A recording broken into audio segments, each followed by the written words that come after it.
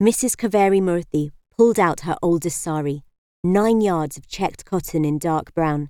She felt so excited that she wanted to scream, but that would not do, so she resorted to her usual method for calming herself down, which was to make a mental list of all the objective facts at hand, which were, at this very moment, she was about to go swimming. She had not gone swimming in 3 years. Back at the Maharani Girls' School, she used to swim all the time, doing laps of the shaded marble pool in the courtyard.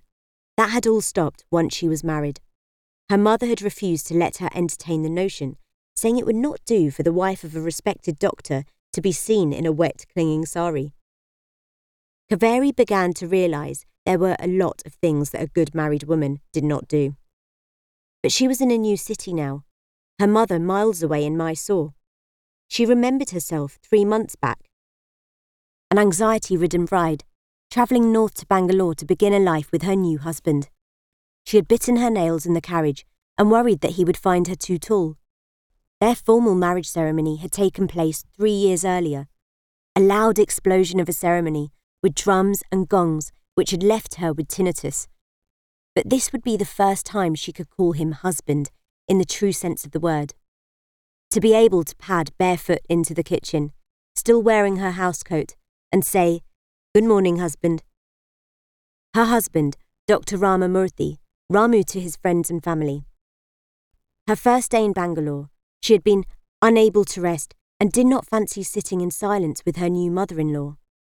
Nervously drinking cardamom tea and praying she wouldn't accidentally let out a burp or say the wrong thing. Leaving her unpacked bags at the house, she had visited the hospital where Ramu worked and encountered kind, ample-bosomed Mrs. Reddy, the wife of another doctor, who had taken her under her wing and told her about the swimming pool at the Century Club. They had been standing in the shaded veranda of the hospital, fanning themselves. "What I would give for a dip in a pool," Kaveri had sighed. "Do you swim?" Mrs. Reddy had turned towards Kaveri, her penciled eyebrows raised. "Oh, I used to.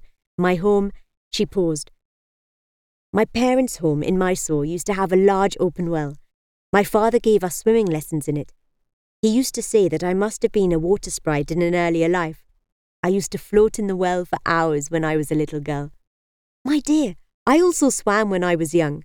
Our male servants kept guard around the pond when we went for a swim, keeping their backs to us. Brandishing large bamboo lattis, they would swat away anyone who came too close." At the Maharani Girls' School, the Maharani, the Queen, gave us access to the palace swimming pool. She strongly believed in the importance of exercise for young women. Kaveri's face lit up as she remembered those days when she swam and studied and did whatever she pleased, unhindered by rules about married women knowing their proper place. That seemed to give Mrs. Reddy an idea. "My daughter goes for a swim each Sunday at the Century Club with the Iyengar girls," she said.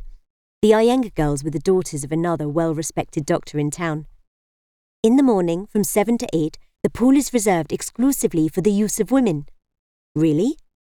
This all sounded very modern and avant-garde to Kaveri, who was only 19, and the daughter of a conservative family.